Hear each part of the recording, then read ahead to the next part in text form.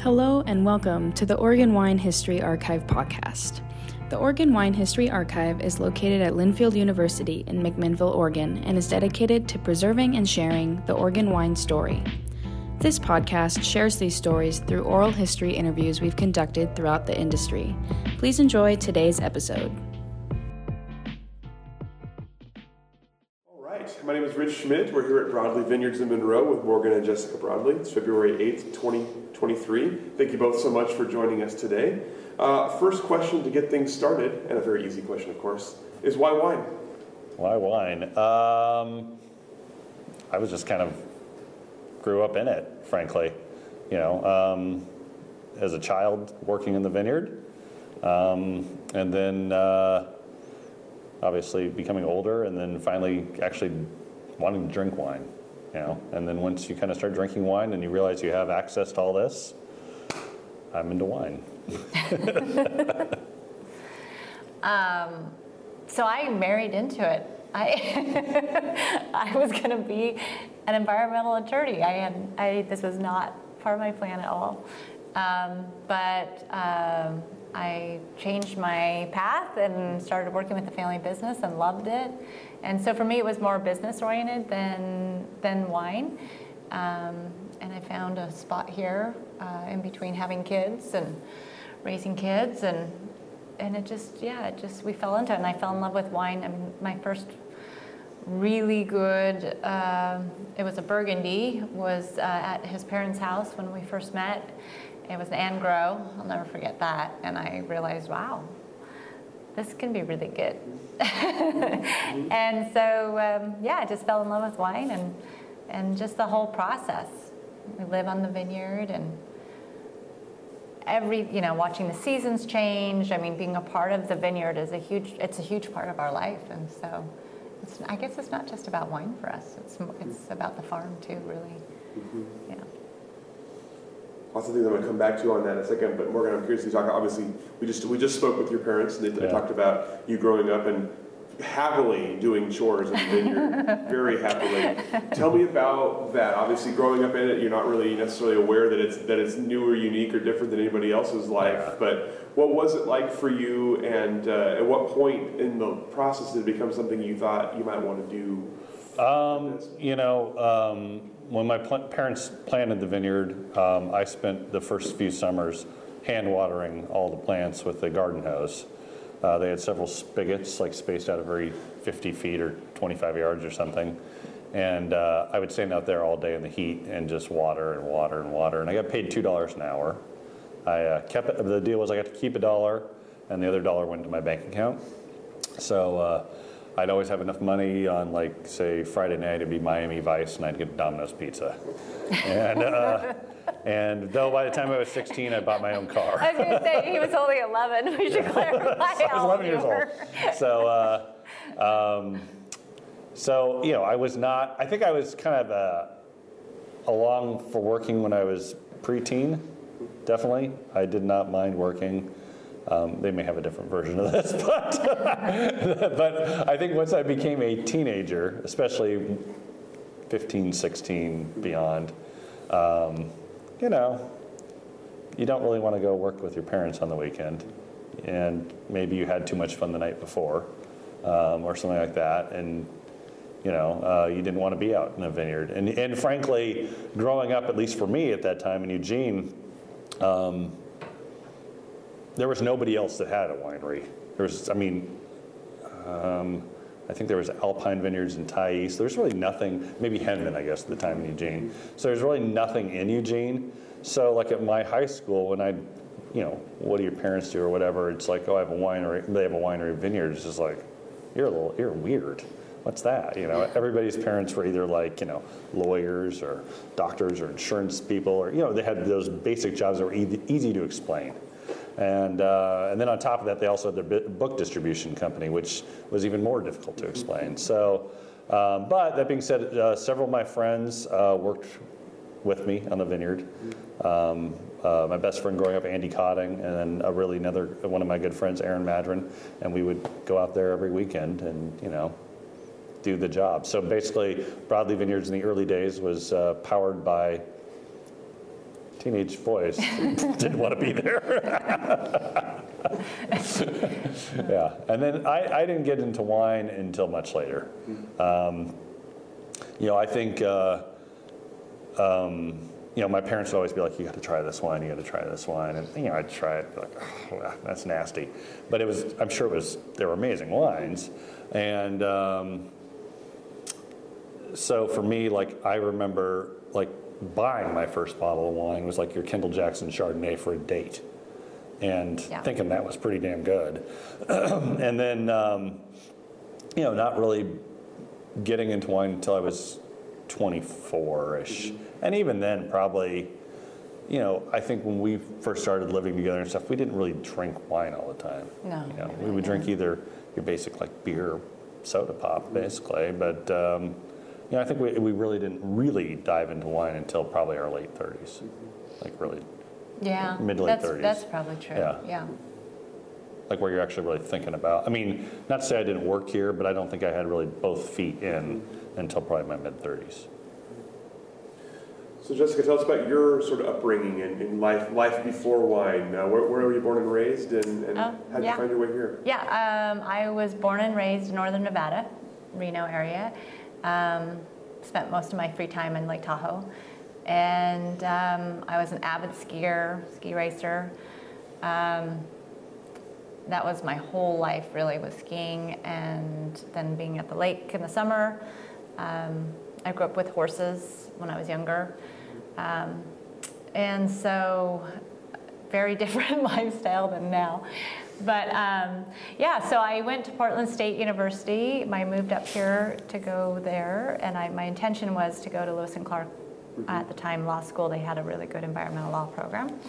And I soon found out that I was a little bit before my time, because you couldn't really make a living doing that unless you worked for the enemy at the time. We all kind of know who the enemy is. And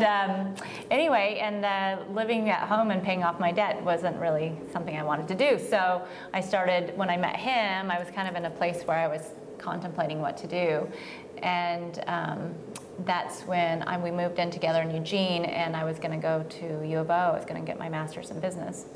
And his dad offered me a job to work with the book distribution company. He said he had a really big project he needed some help with. So I thought, great, I'll work with you and go to school. It'll be easy. And then I just loved it. We worked on the vineyard together. We worked in the barrel room together. I worked with the book company, and I soon learned that I wanted to be an entrepreneur. And why would I spend money on a grad program when I could learn it here?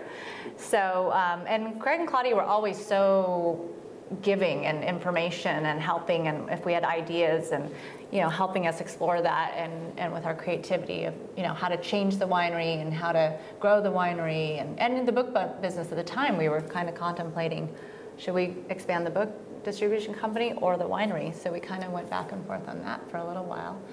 And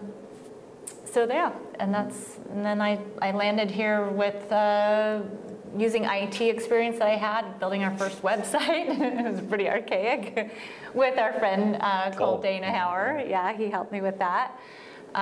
He actually did a lot of the original writing on it. Mm-hmm.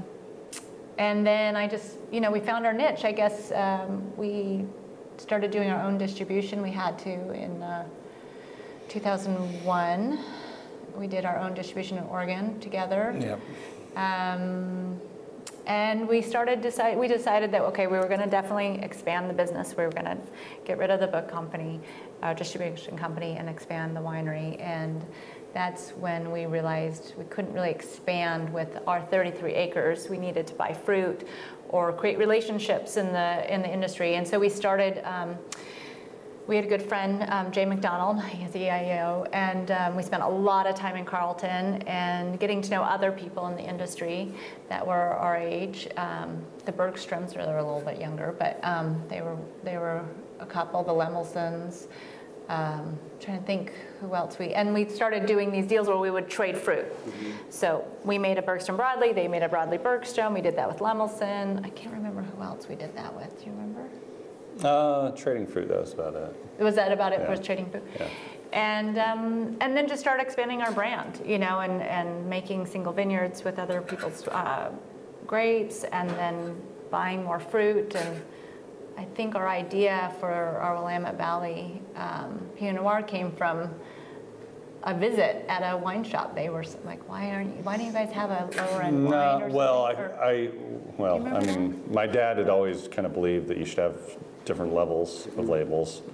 So we started making the Willamette Valley, I think 98 was the first year we made it. But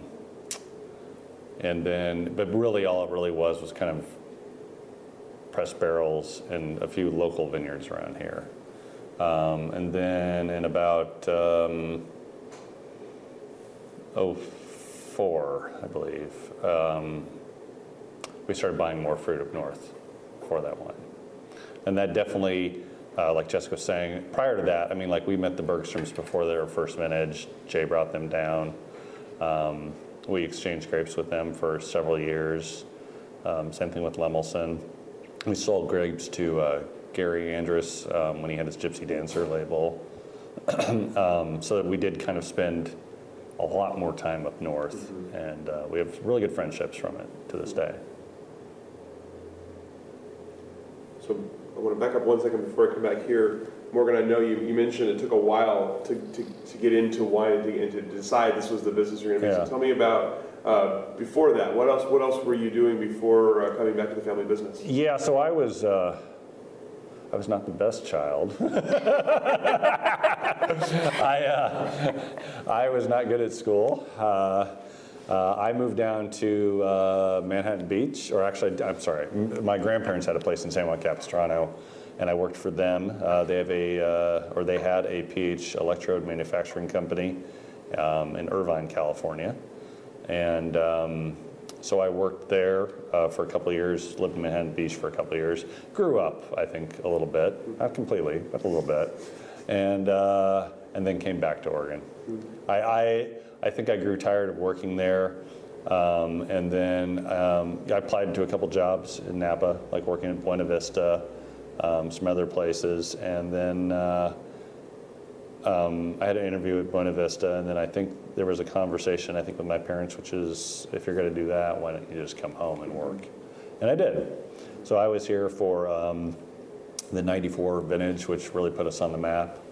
So I was kind of, I would say my first vintage is somebody that had more interest is what we were doing than just working for my parents. And how did the two of you meet? Oh, it's such a romantic story. We met in a bar. We met in a bar. We met in the Belmont dive bar. The Belmont dive bar in Portland. The Tree Frogs were playing that night. I was with my friends, and they all lived in Portland, and I had just moved back from Manhattan Beach, and we decided to go out. One of them wanted to listen to the Tree Frogs.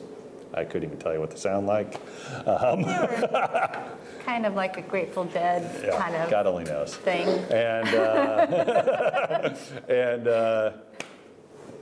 that's where I met Jessica. I went out with my girlfriend, my roommate, and I had sworn off men that day. I said, never ever want to date again. Done. Let's go dance with the Tree Frogs.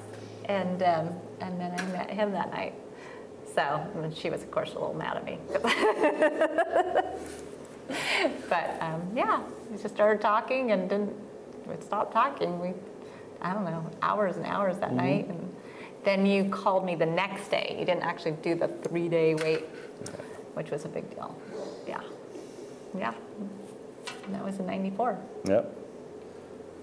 That's awesome. I love that. So tell me about, you mentioned kind of starting to take things more seriously, the 94 vintage, and then, so tell me about getting to know the family business and through into the kind of the transition into sort of taking a more leadership role. How did that next sort of decade go? What were you learning, and what were you seeing in the business and in the Oregon industry? At least working with my parents, and there's positive and negatives working with your family, no doubt. And my parents, they're very giving in what they've allowed us to do in this business. maybe sometimes to a fault, where I have like an idea and I'm like, I'm doing this, and my dad doesn't really say anything, and then afterwards he's like, probably not the best idea. And I'm like, yeah, why didn't you say something? But they're both really good at kind of allowing these paths to go. But at the same time, especially, the thing with a family business is you're not just working here together, it's constant. Like, you go to a family dinner and you're having just a relaxing dinner, and it doesn't so much anymore, but it used to always segue to work. Or it could, I should say. It didn't always, but it could. And when things are good, it doesn't really happen that much, but when things are not good with business, you hear more about it. And maybe rightfully so. So, it's definitely a different dynamic. And there's not too many, second generation or third generation people in this industry. So, it's like I've had conversations with Jason Lett, and it's a similar thread. I mean, there definitely is and I think a father-son strain to somewhat that can be. But, I think my dad's really good at kind of giving freedom. He does love to put his 2 cents in about things, which is totally fine. And but it's definitely, there's positives, more positive than negative, in my opinion. I mean, I think we're lucky to have the dynamic we have. It's like I go over to my parents' house every day, even to this day, and have coffee in the morning. Yeah, we all live on the vineyard. And just bullshit for an hour. We live next door. And maybe some of it is work. Maybe sometimes there's no work, and we just talk about, things on the news or sports or whatever. So, and that's, I think, that's really nice. I enjoy that part of it quite a bit. I feel very lucky to have that. And Jessica, you mentioned kind of sort of falling into a business you weren't expecting to fall into. Tell me about, from your perspective, starting to understand wine and the wine business and the wine industry, and what you found sort of interesting or engaging about it. Well, several things. I think the creative side is really interesting to me. Morgan's definitely, and his dad was definitely more of a winemaker that was more of on the artistic side, or more of like really how I feel about this vintage, if you will, putting more your personality into the vintage rather than having, a script or like a little more chemistry to it. Which I always found really interesting and really cool, really cool that that's how they were able to express themselves. And then in the vineyard is just, when you live on a working farm, you see every part of every season, especially in Oregon, change and evolve, and it's just a really amazing place to live. You feel the energy literally in the vineyard. Like, one of our favorite times of year is right after harvest, and when all of the leaves turn golden, and then they drop, and it's just like it's like they just are resting now, and you can feel that energy, and you can feel it also before harvest, like. And I'm sure it's us too. We start getting really excited. Harvest is coming, and there's all this, energy because you're nervous, like what's going to happen, this year. But you can tell the vines are working so hard, and they're getting stressed. You can see that in the leaves. You can see that in the, when it starts getting drier, and then you get to pull the fruit in, and then they relax, and so. I love that. I love being part. I think if we didn't live on the vineyard and didn't have our own vineyard, I think it would be a really different experience for me.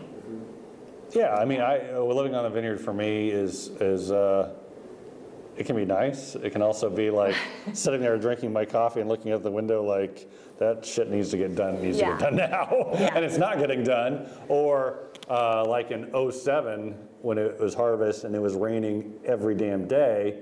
And just laying in bed at night, just like, oh my God, it's raining again, and it's pouring outside. And so I do love living on the vineyard. It's great. And then I can't imagine having to live in a neighborhood, frankly, at this point.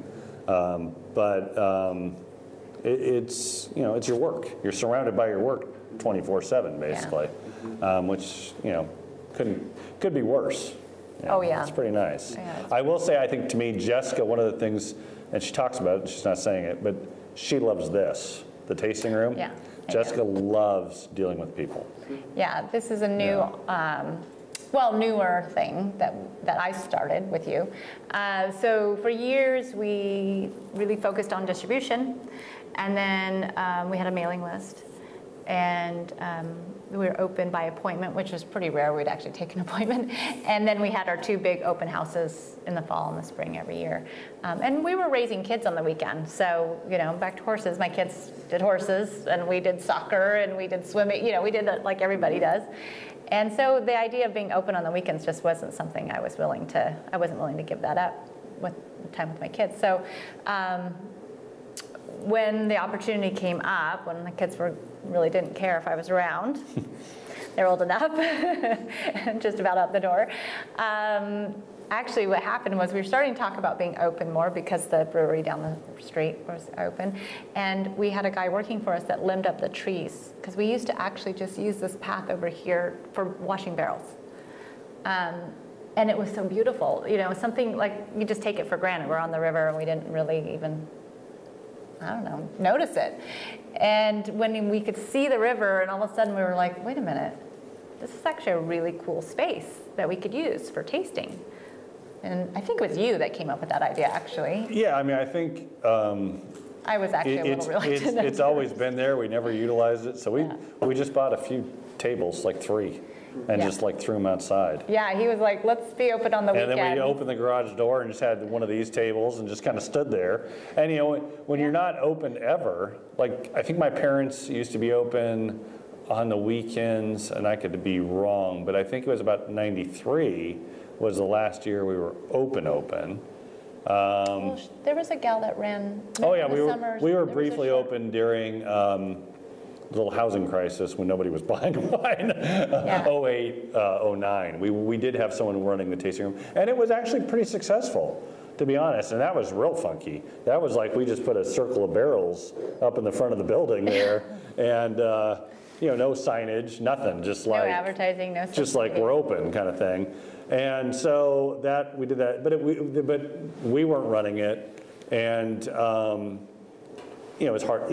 Once we kind of got through that, then the economy was rolling, so it was just like, we don't want to do that. But here, since we hadn't really been open, you have entire weekends. You'd just be sitting there. We'd be outside watching baseball on a laptop. Yeah. Someone's pulling on, grab a laptop and go inside. Yeah, well, because we trained all of our customers that we were always closed. We were always closed. People drive by all the time and we were never open. And slowly, actually a good friend of mine that's a really smart businesswoman, she said, you have all these ants going on this freeway. You need something to attract them. So put a balloon out or something to catch their eye, because so they're not just driving by again. And so I literally put out some balloons on our fence, and all of a sudden I had people coming in going, I've always wanted to stop here. Or I've always wondered what's in this building. And it worked.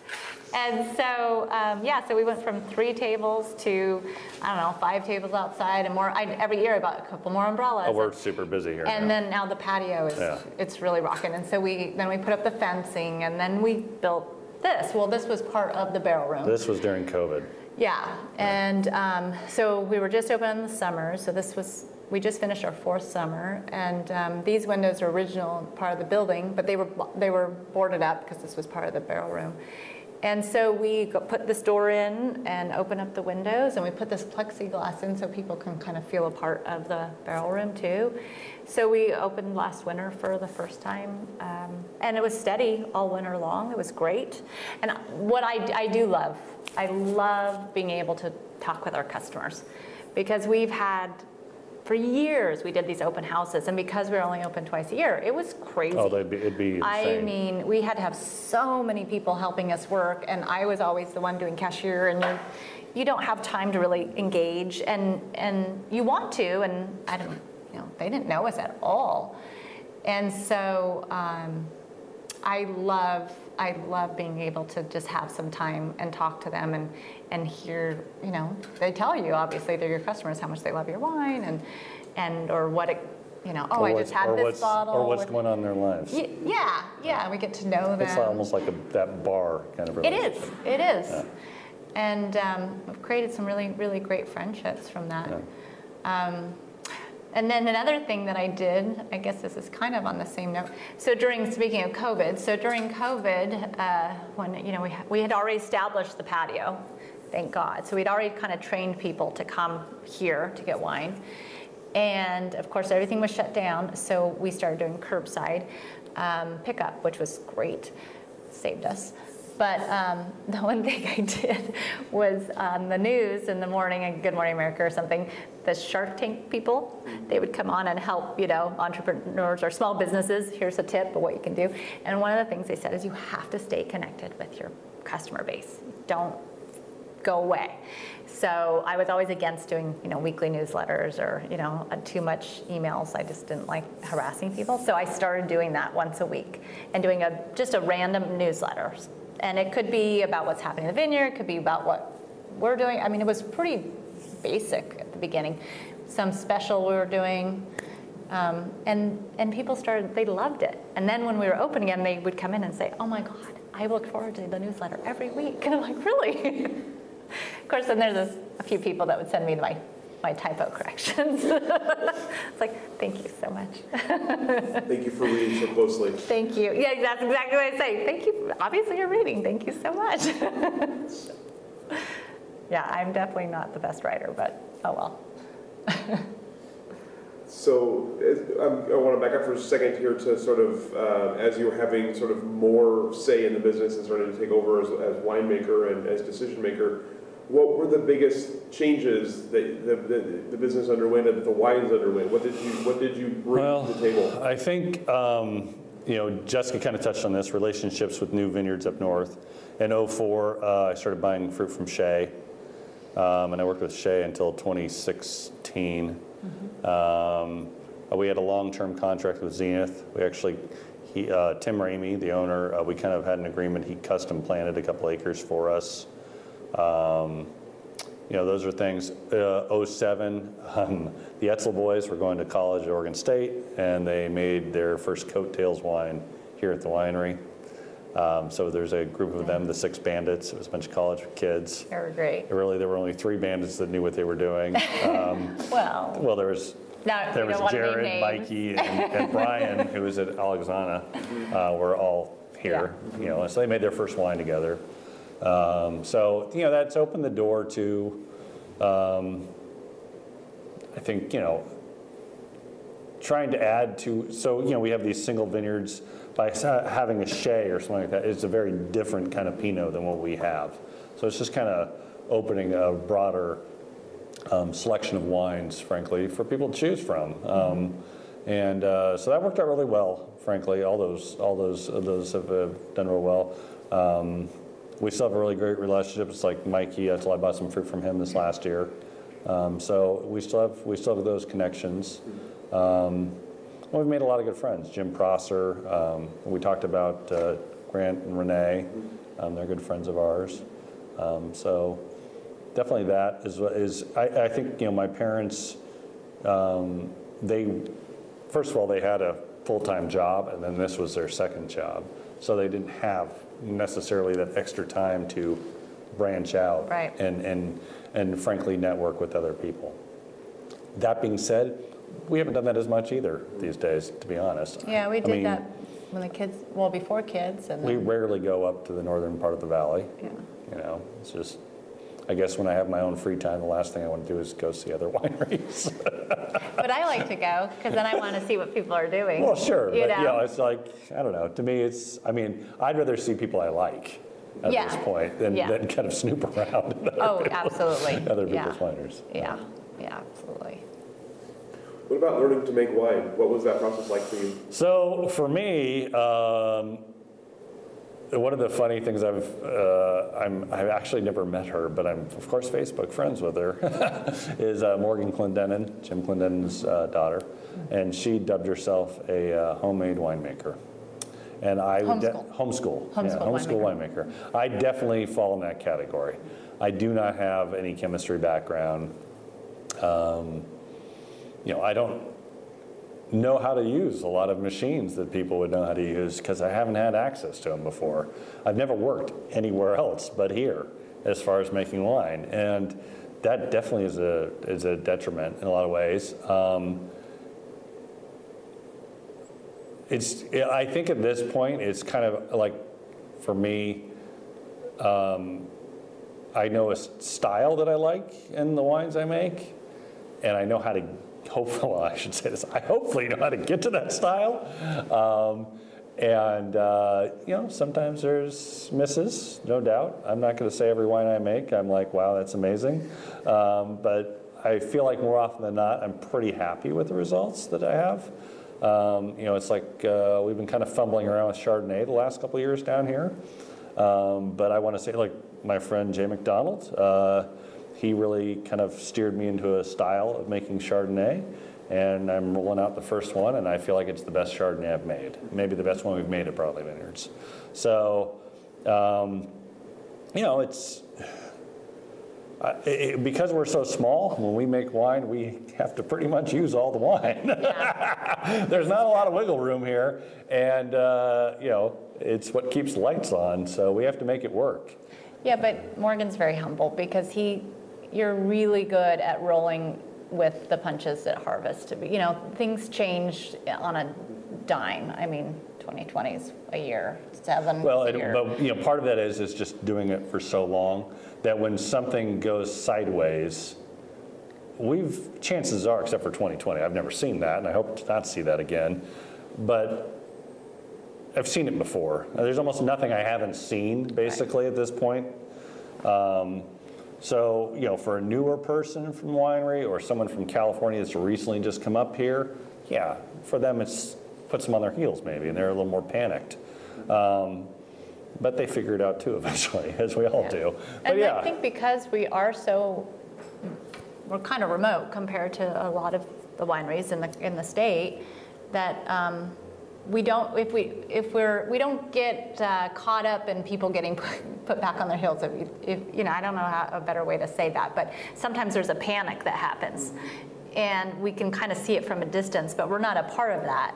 So we still just kind of stay our course and do our thing. And we have had harvests. I remember clearly in '96, we had like pre-internet. We had a weather service that would fax you what was going to happen in the weather, and the grapes were not ready to pick, and we got the biggest storm in the world's coming routine, and so we did panic, and we picked some of the grapes, and frankly the 96s were not great. They were pretty green immediately upon release, and I think that actually was definitely a launching to the, like Jessica's saying, non-panicking, hopefully, and trying to keep a cool, level head at harvest. And that's hard. Harvest is a lot of energy, and everyone's excited. I'm excited. My mom's excited. My dad's excited. Jessica's excited. Everybody is pumped to do it. And but you're trying to keep kind of, at least myself, I'm trying to keep kind of and everyone's tired. Right? Everyone starts out harvest, and by the end of it, at least, I always feel like once the grapes are in the building, it's like a huge weight off. But during that period of bringing in at least our own vineyard, it's very stressful and everyone's tired, so everybody can get a little snippy at the end of the day or whatever, if certain things aren't working right. But I think to me, it's just what I see in this industry, and I think it's been like this for a while, which is if a winery has success, then everybody starts chasing that direction. I try not to do that. I try my best not to do that. I can appreciate those wines, no doubt, but I feel like this is what I'm doing, and I try to stay in my lane, basically. Not to say that I haven't done that kind of stuff, and it didn't work out well when I did it. But, to me, but that is, one of those things you see in this industry. If everybody's planting a certain clone, or everybody's using this kind of barrel, or blah, blah, blah, blah, blah. It's endless, and everybody jumps off that cliff immediately, basically.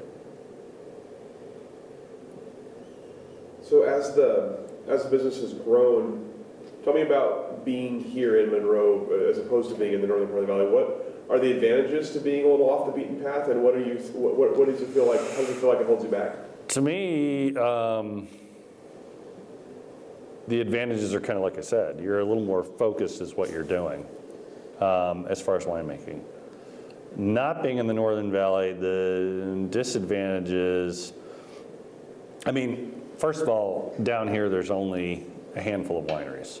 So when we're open or doing open house, the reality is I remember Tony Reinders was kind of going, hey, how do you guys do it, blah, blah, blah. And I was like, hey, we've got Eugene, Corvallis, and throw in Springfield and Salem, got almost 500,000 people at this end of the valley, and there's not a lot of competition. Mm-hmm. So that's great. Up north, I don't know what there is these days, 600 wineries or something. And yeah, you have Portland there, but there's still there's so many people up there, and good wines. I mean, that's the other thing. It's not like when my parents started this business and the wines were kind of all over the place. For the most part, the quality of wine in the industry is pretty high. Yeah. So I'm real comfortable with that. I think part of the problem has been probably a frustration of ours in the past is, getting, like the Wine Spectator. When he comes to town, let me tell you, he doesn't come south of the Viola Hills. Yeah. And they made it real clear with an issue where they went, here's the end of the wine industry. It's Amity, basically. It's like, really? Okay. So, and the same thing could be said. Now, I had Parker's guy years ago, Jay Miller, he came a couple times down here. And I've had the guy from, but you really don't get, I see all these articles online, like Forbes or different, and they'll go, here's the top 7 or 10 wineries to go to Oregon in. And it's like they got off the airport plane, they drove in a circle and came right back to PDX and flew out, and it's the same 10 wineries. Every time. Yeah, whatever. Yeah. And it's just like, oh my God. Not that we need to be in that, but there's so many people doing so many things in the state these days. Mm-hmm. And it's just how it is. I mean, I think most of your wine, you think of like great wine drinking regions, they're all near huge populations, and it doesn't mean necessarily there aren't other things out there, I guess.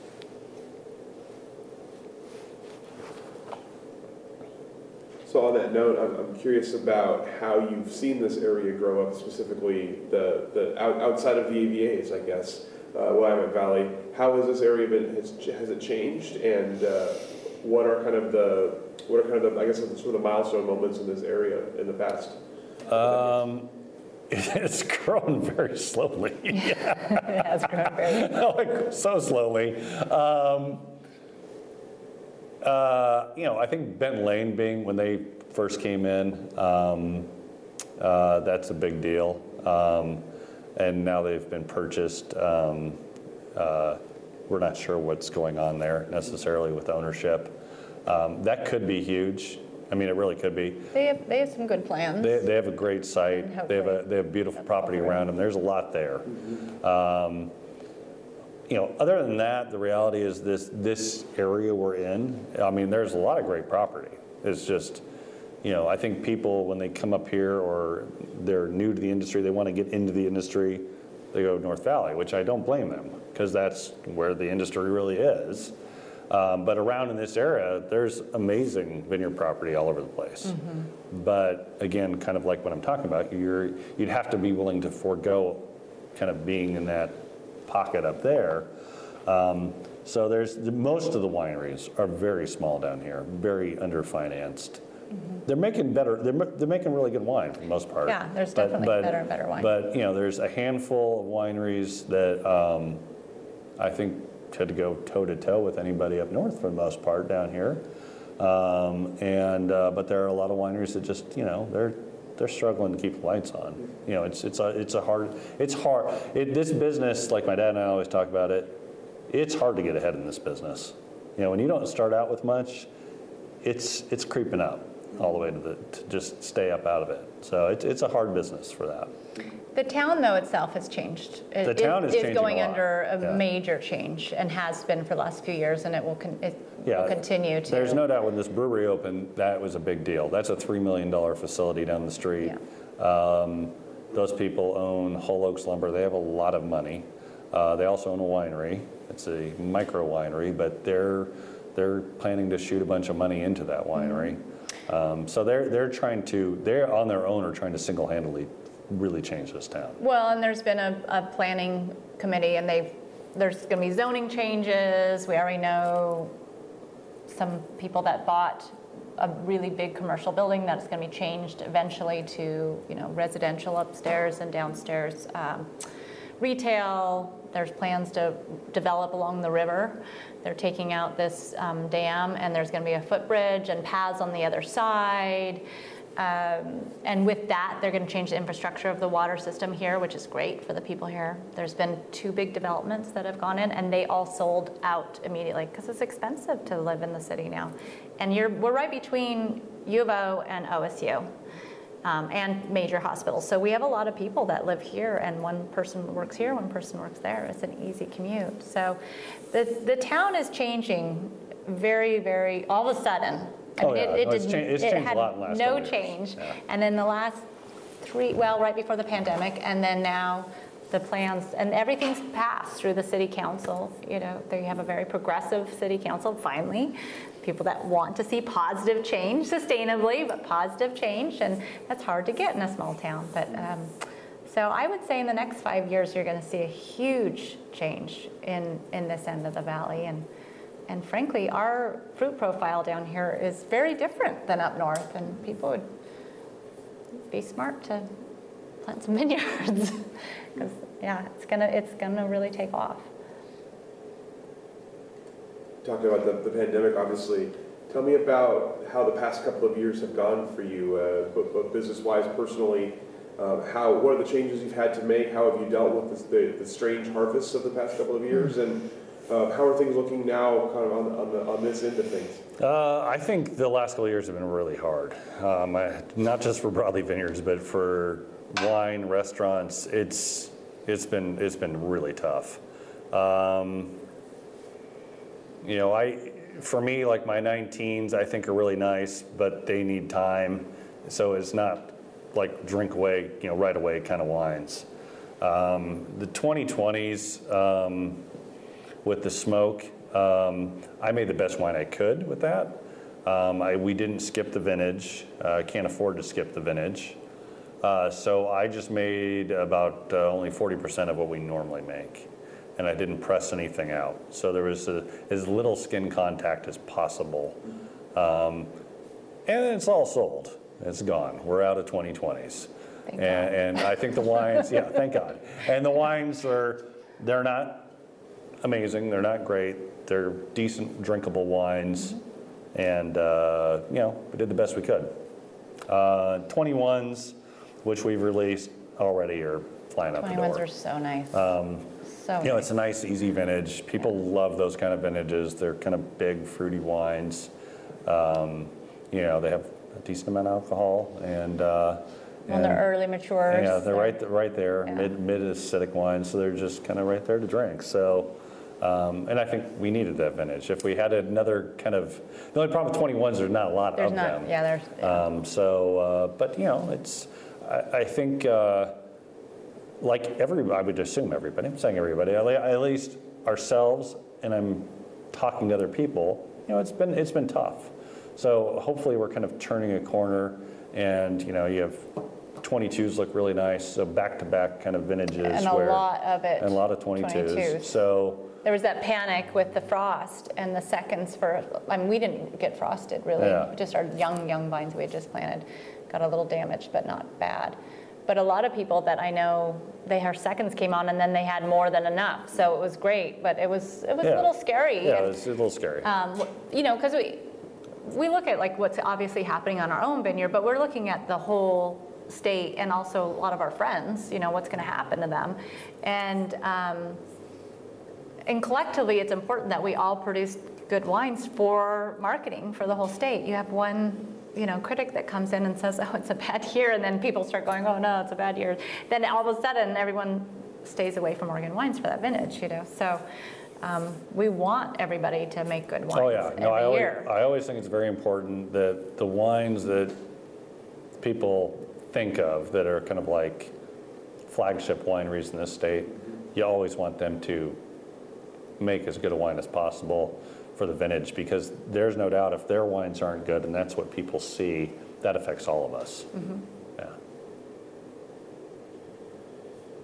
You talked earlier about sort of the changing sales models and focusing on this space and using the space here. So tell me about selling wine today. What is it like selling wine now? What are some of the things that you've employed that work?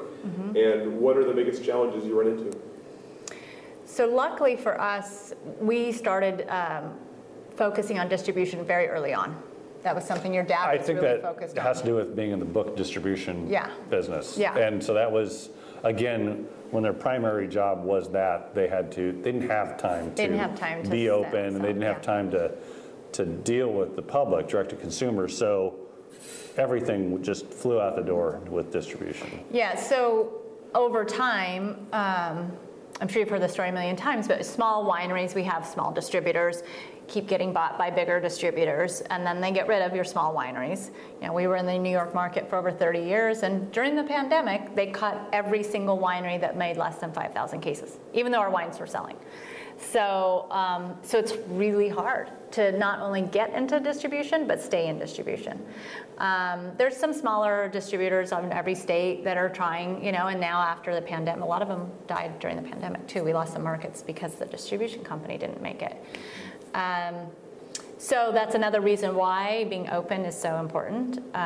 My goal was to try to get 30% of our sales direct, because it used to be 90% of our sales were distribution, probably-ish, something like that. So I was trying to up the numbers. Now last year we were at almost 50%, which would be ideal, to be 50 or more direct, because then you're not relying on distribution and all of a sudden losing a state. But it's important to be also in other, places you want to be balanced in the country, and in the world. We're in several different international markets too. So I don't know, and also it's kind of fun to be in international markets. We like it. Then maybe you could go visit them, right? So I don't even remember what the question was now. Kind of got off on a tangent. Just talk about selling wine. I'm curious, as people are coming here, especially for direct-to-consumer type sales, what have you found has been successful? What's causing people to buy your wine? Oh gosh. Well, a lot of the people that buy wine from us have been buying wine for a long time. I think, again, because we have different price points. Yeah. I think that's important. I think pricing's been huge. I seem to remember a meeting, must have been about 2008. I think I was at Beaufrere. I think it's Beaufrere with Mike, Dick Shea, and Doug Tennell, maybe a couple other people. I don't know why I was there, honestly, but we were having some kind of wine tasting. We were there for lunch. I don't know. But, and this subject came up about our Willamette Valley, which I think at the time was probably like $12. Cheap. It's cheap wine. And you would have, we'd have, Stoller in it or Zenith, expensive, relatively expensive fruit. So again, kind of an overachieving wine for the price point. And they were giving me kind of, I think really Dick Shea maybe was giving me a hard time about why are you making this wine? You're devaluing your label. And that was right before the housing crash. But I think it's important to have all these price points. One, if there is an economic strain, those wines always sell. Mm-hmm. And two, to meet younger people. Mm-hmm. I think maybe one of the worst things that I see in this industry, and it's not just Oregon, it's everywhere right now, is the price points of wine are getting higher and higher. And for younger people to get into drinking wine, they're making it more difficult. So they're drinking Italian blends or something, or not wine at all, and they're going to beer, cider, seltzers, brown drinks, whatever you want to call it, and they're not getting into this wine, getting into wine. Yeah. And I think it's really important to have an entry-level product. And my dad saw that a long time ago, and he's completely spot on. And it's really. It's not that we make that much money on that wine, but it's kind of like this. But it definitely brings in new people. And I think one thing here is you get younger people, and we talk about it all the time. They might do a flight and they might buy one bottle. They might not buy any bottles, but maybe the next time they go out to dinner and they see your name on the wine list, they buy a glass of it. Mm-hmm. And I think that's important. I think you can have wines that are super expensive. That's totally fine. And there are plenty of those. And our high-end wines these days are what? $60 or something like that? Yeah, anywhere from to me that's a lot of money. I don't buy a lot of $60 wine. And sure as shit, if I buy a $60 wine, it's not good. Guess what? I don't buy it again. And I won't buy any of them ever again. Yeah. So I feel like to keep this going, you need always younger people. Well, and I think it's also important to stay approachable. Yeah, it's kind of off-putting when you go to a winery. It's like every wine is $150. Yeah. Da da da. Or your flight is $40. Yeah. Most people, that's, to go on a date and each person has to spend that kind of money on a flight, you're not going to spend money on wine too. But if you make it approachable, you've already spent $80 and you haven't bought anything. Exactly. Yeah, exactly. So, I think this industry would really hurt themselves by being more and more closed off, and if we have more of a commercial feel, that's not a good thing. I think the one thing that was so romantic about Oregon, and still is that you can go to a lot of wineries and meet the proprietor, or at least feel like you're part of something that is small and intimate and unique and special, we try to personalize because we are family owned. Not everybody has that story, but we try to personalize as much as we can. With our Morgan's Punch Down Club, that is the Willamette Valley, 3 bottles a month. It's an affordable club that anybody can do, and it's not just young people. We have all ages of people. Oh yeah, no, I'm just saying that's kind of what I see. And it's there. We call it the Tuesday wine. It's an everyday wine. It's an easy drinking everyday wine, and it goes well. But then you drink that, and then you're like, ooh, maybe I'll have a Claudia's Choice. What's that like? And of course, it's awesome, So it's easy to upsell when you. Yeah, no, I do think Jessica's completely right. What makes Oregon so great is you can still go to most wineries and talk to either the winemaker or the owner at a lot of wineries these days. That's great. That's what makes it unique. Yeah, or at least still have that feel. Yeah, we were down in Sonoma a couple of years wine tasting. And we went to the winery, won't say who, and it was like a couple models were pouring wines, beautiful people, and what's wrong with us? Yeah. More beautiful than us. I know that's hard to believe. Anyways, and it was like they were like car salesman. He's like, he's like wheeling and dealing us on the tasting fee if we spent this much and that. And I was just like, this is just ridiculous. It didn't feel like wine. It didn't feel like. I just felt slimed, but I didn't buy anything for sure. Yeah. But that feel, and there is no doubt that comes also with success. So there's that fine line, and I already see it in Oregon where you go to wineries, and they're successful. And let me tell you, the owners of winemaker, they're not there because they're successful. And that is a sign of success. Yeah. But I think it's a real kind of wobbly line you're kind of, I hope that we're successful enough that I'm not here all the time, but maybe it's the kind of thing where we come in occasionally and you poke in and you socialize with people, but maybe we're not hanging out here all day long. Yeah. Yeah. Okay, so you've talked a bit about this already, but I'm curious, from kind of a macro perspective, changes you've seen in Oregon wine industry since you've been sort of a part of it or aware of it. Yeah. Obviously, a lot has changed. Mm-hmm. What are the biggest changes, and what are the things that still are kind of the same to you? How does it still feel like it used to you? Well, again, I think, there's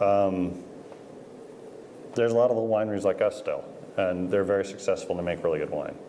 And some of these people are our friends, and they're kind of in the same little boat we are, frankly. So I think that is something that is constant. And obviously you have really within about, the last 7 years, people from out of state, people from out of the country coming into Oregon and buying existing wineries. That's all new, obviously. And I'm not opposed to that at all. I mean, to me, first of all, I think it gives Oregon some legitimacy, that word. Yeah. It puts it, internationally. When Bollinger comes in and buys a winery, that's a big deal. Yeah. And buys not just a winery, buys Ponzi, for God's sakes, or what's happened to Beaufrere. So, those are, I think, good for the industry. And I get it. The reality is, there's all these people, you should never sell, but you're not in their shoes, and you don't know what they're thinking, and they've been doing it for a long time or not doing it for a long time. You don't know where it is. So it's easy, I think, to kind of, be a Monday morning quarterback and kind of go, hey, I wouldn't do that. It's like, come on, really? You don't know that. Yeah. You don't know. Because you work hard. It's like like anybody, at some point you want to retire and have something to leave to your children, and there's nothing wrong with that. And things aren't, because things aren't necessarily forever in any business. So kind of to have this idea that, I make wine or I make beer and I'm never going to sell to be a sellout to the big corporation. I don't know. You just never know. And I'm not saying we're going to do that, but we have no offers right now. But if you have a debit card in your wallet, we do take that. But yeah, exactly. I mean, it's just I think that's the one thing that's changing in this industry, and that's going to continue. Yeah. I mean, to me, I look at Oregon. Oregon's got a lot of water. You can plant grapes up here, not worry about certain things that you have to worry in other areas. If you're from France, you can come here and you can do whatever the heck you want without the government kind of going, what are you doing, what are you doing? So there's a lot of freedom here, and it's relatively inexpensive. I mean, it feels like it's expensive here to you and I, but to people from other areas in the world, it's cheap. Yeah. So I see that as, this is just the beginning, frankly. What else do you see as you look ahead for Oregon wine? What else is coming? Well, I don't have a crystal ball, so I'm not sure. Well, climate change is going to be changing what people are going to be planting, where they're going to be planting. Hopefully not irrigating if they can help it. There's going to be some changes in how certain people farm. We dry farm, so that's not a thing for us, but it's, the southern-facing vineyard may not be always. We're northeast, and we have a small portion that's southern, but that might be more and more common.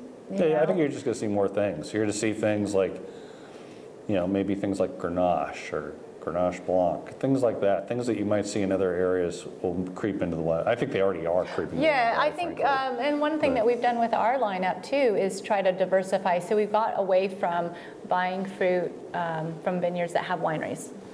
It's something that, there's so many wineries, it's like, why are we competing with ourselves? So we also have started buying other varieties. We did a Pinot Gris, a skin contact Pinot Gris.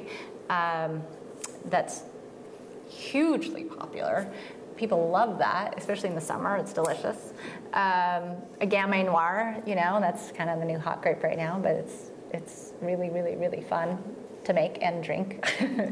So we're just trying to expand, and of course we're doing more Chardonnay, and I think you're finally happy with your Chardonnay now. So we'll continue down that road, but something other than just Pinot Noir in our lineup. That was, I think, something that we never really got to expand on before, and it could be problematic if we were doing like a winemaker's dinner, or it's like, we have Pinot and Pinot and Pinot. But now, having a little bit more variety, and if there's other varieties to work with, I mean, you might be. I mean, you've done some Rhone blends. Yeah. You bought fruit from the Umpqua, and So that kind of answers my next question, which is maybe about for your future here for Broadley. So anything else on the horizon for Broadley? Is anything you're looking forward to, or milestones you're looking for, or projects on the horizon? Honestly, as of now, I mean, we have some newly planted Chardonnay and Gamay Noir on our property. But no. Really. Trying not to spend any money right now. We're trying to recoup. This is the dangerous part of this industry, and I'm going to just speak from us, but in the wintertime, as you're sitting around or you drink all these different wines, you're like, yeah, I can make that. I could make that. Yeah. Or, you know, it'd be cool, let's get one of those things. Or, you know. Yeah, I have to rein them in a little that bit. is how that is how bad decisions necessarily, and maybe you spend a lot of money. Yeah. You know, in the process. So, no, to answer your question. Yeah.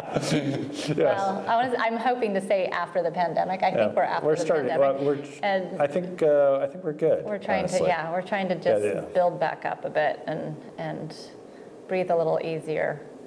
The last 3 years have been hard. Yeah.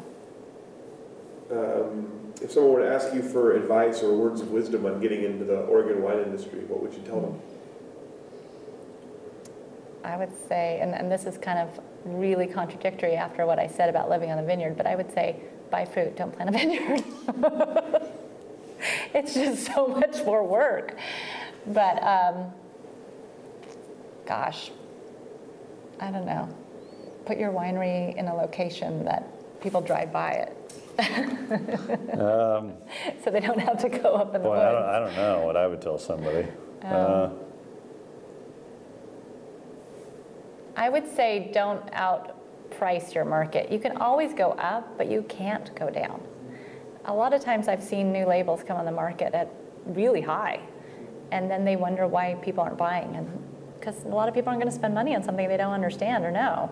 So that would be my advice to at least on the operations side. I don't know about. I'm trying to think what I would tell somebody. Don't do it. No, it's not that at all. I mean, it's such a different industry than when my dad started. Yeah. Where you didn't need any money, and everything was just so much simpler. Packaging, you know, it's just like it was such an easier business. And now, you know, it takes so much more money to get into this business. And I think my dad and mom, frankly, they thought about this romantic, buying this property, making some wine, but they didn't think about the selling of the product. No, that's the hardest and a lot of people get into this business like, I love making wine. Wine's fun. Oh, now I got to sell it. Well, I don't know. I guess I would say have a good strategy for selling your products because your family and friends are all going to buy wine only for so long. Yeah, and they're going to want a discount. And there's a lot of competition out there. I would say, you know, your price point is a big deal. There's a lot of great fruit these days. So having your own vineyard isn't a necessity like it was when my parents started. Though it is nice to be in control, but that's a tremendous amount of money you're tying up. Mm-hmm. But you can make still really good wine with not the best equipment. Mm-hmm. But you have to, you know, I guess, you know, you have to kind of know what you're getting into first. And I would say don't be afraid to be slightly different than what everyone else is doing. Also maybe work in other regions before you land here, you know, to compare it before you choose this area. You know, I think that's one thing. When one of our daughters was thinking about getting in the wine industry, we were like, okay, well, you were going to do harvest somewhere else. You know, maybe several places if possible. Yeah. Just because that's just such a wealth of knowledge to bring in. I mean, just tiny little tricks. People have been making wine for hundreds of years, and you know, we haven't been making wine very long in Oregon, so there's a lot to learn, to know, a lot of knowledge. I mean, what I do really like about the industry these days is there are a lot, I'm going to call it younger, but I don't think they're that much younger than me, but there are a lot of younger people in this industry that are starting their labels, and they're not just Pinot. They've got different outlets, And I would say probably, I mean, part of the reason, Jessica kind of hit on it, which is sure for marketing winemaker, but partly the other reason we make all these other wines these days is to sell different kinds of products.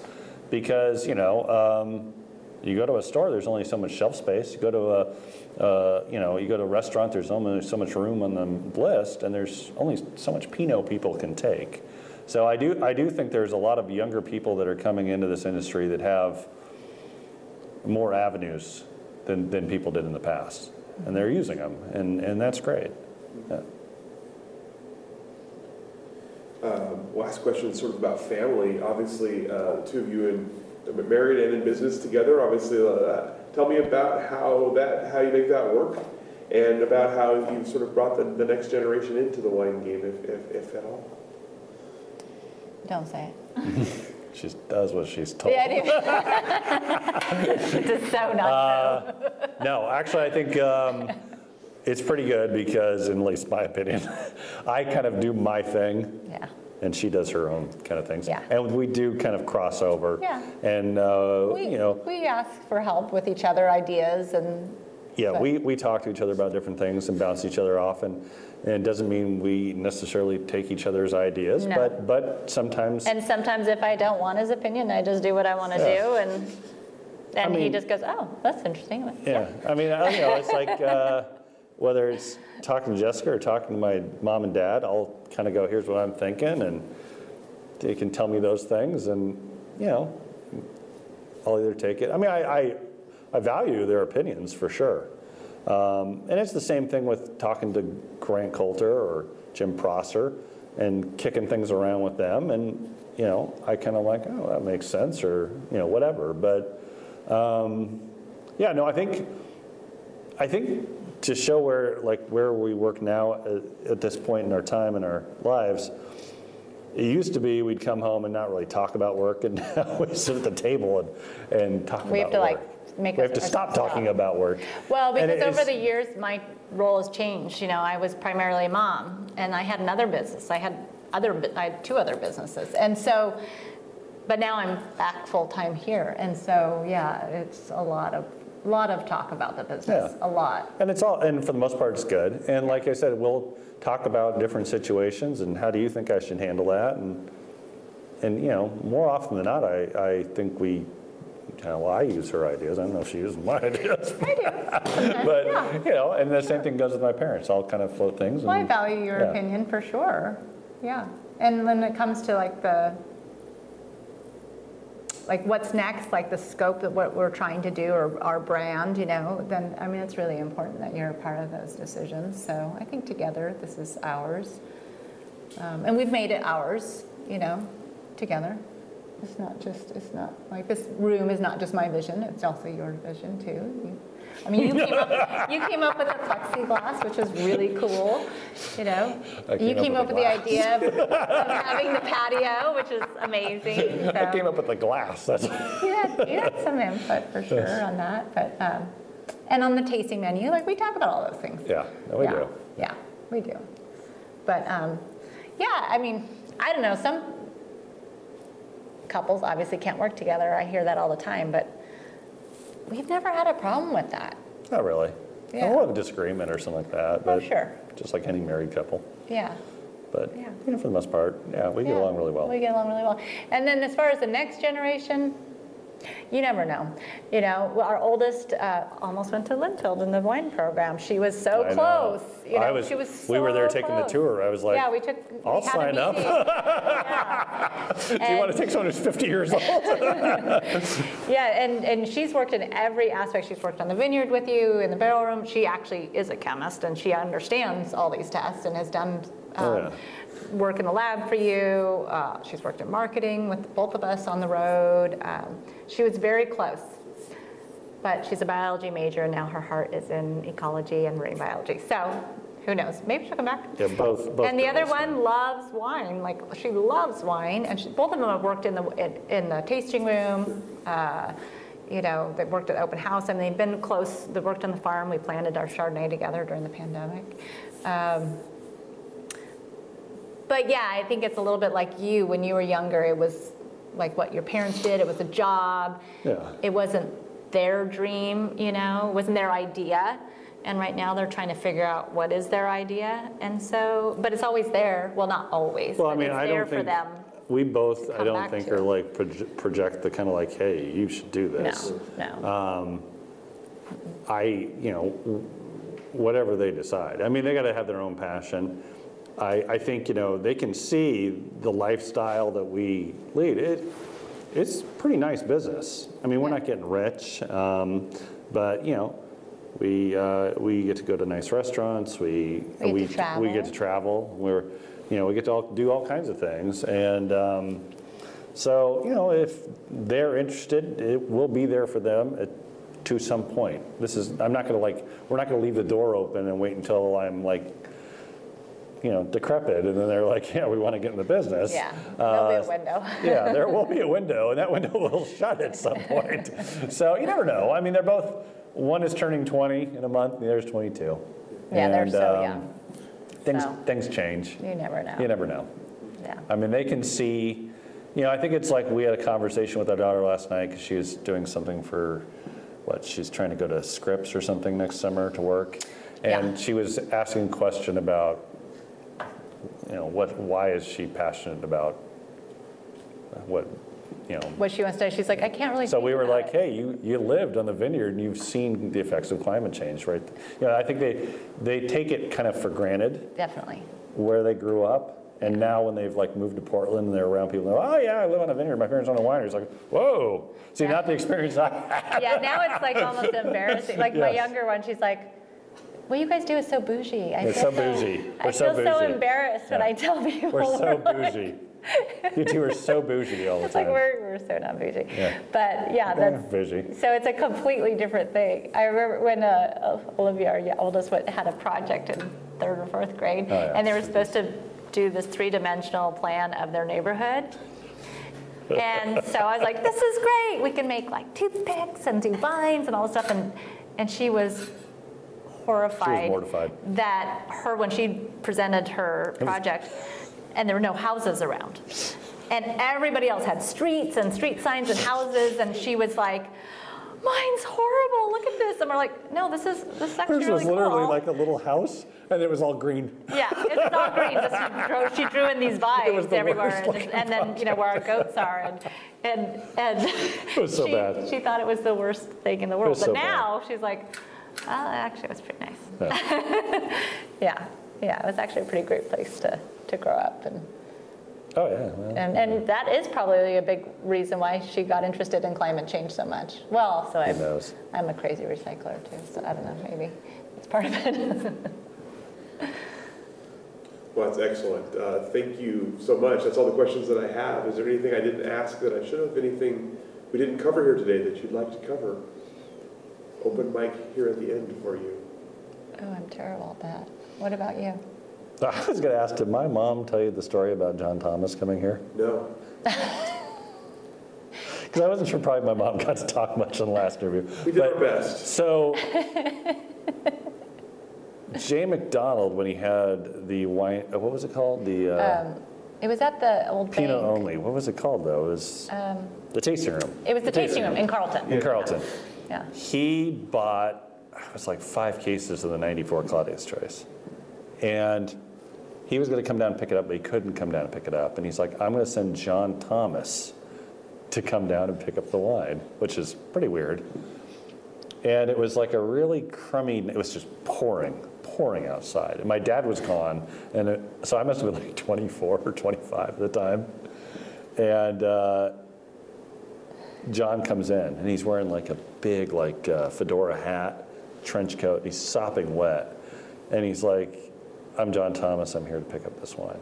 And we're looking at him, and we're like, we don't know who the fuck you are. And so we took his ID and made a Xerox copy of his driver's license. And I wish I'd kept it. It just said John Thomas on it. It was so awesome. And he was so polite about it. And we loaded it up, and then we left. Did you have a similar story with Littleson too? Oh yeah, my mom, oh God. So this was about 97, I think. She was here working by herself. And we didn't know who Eric Lemelson was.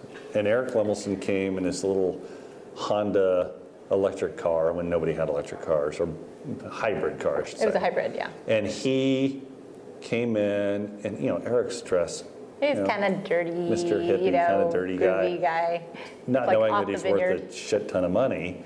And he's like, I love your wines. I think he bought some wine, and he's like, God, I'd really love to see your vineyard. And we don't let anybody up in the vineyard. But my mom felt we really... do now. Yeah, we do now. We do predators. But my mom felt really bad for him. It was like, because he was all hot and sweaty. It was like, you know what? You can go up to the vineyard. You go up there, and she'd give him direction. And he went up and looked at the vineyard.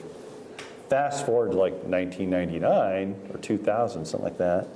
Jay calls us and goes, you got to come up and see this new winery. It's called Lemelson. It's crazy. It's so big. I got this big contraption that goes back and forth. Like a spider that does all this stuff. Shooting inside, grapes all over the place. It's insane. And so we're like, cool, let's go up. We'll have dinner. So we meet Jay. We all go over to the place. And we go up and, I don't know, knock on the door or something like that. Because I don't think they had their tasting room built. Yeah, and no, it's just the winery.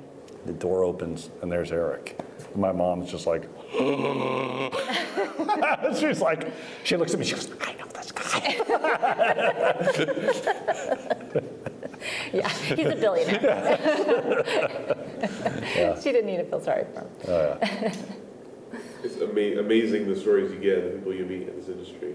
Oh. Thank you for sharing some of those. Yes. And really appreciate your time and your hospitality, sharing in space and your stories with us today. We're going to let you off the hook. All right. Thank you. Thanks.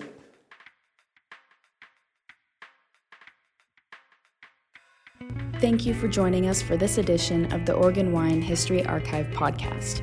And thank you to all our supporters, partners, donors, and interviewees who have helped make our project a success. Be sure to check out our website at OregonWineHistoryArchive.org for more interviews, photographs, wine labels, and more. And stay tuned for more interviews as we tell the story of Oregon wine.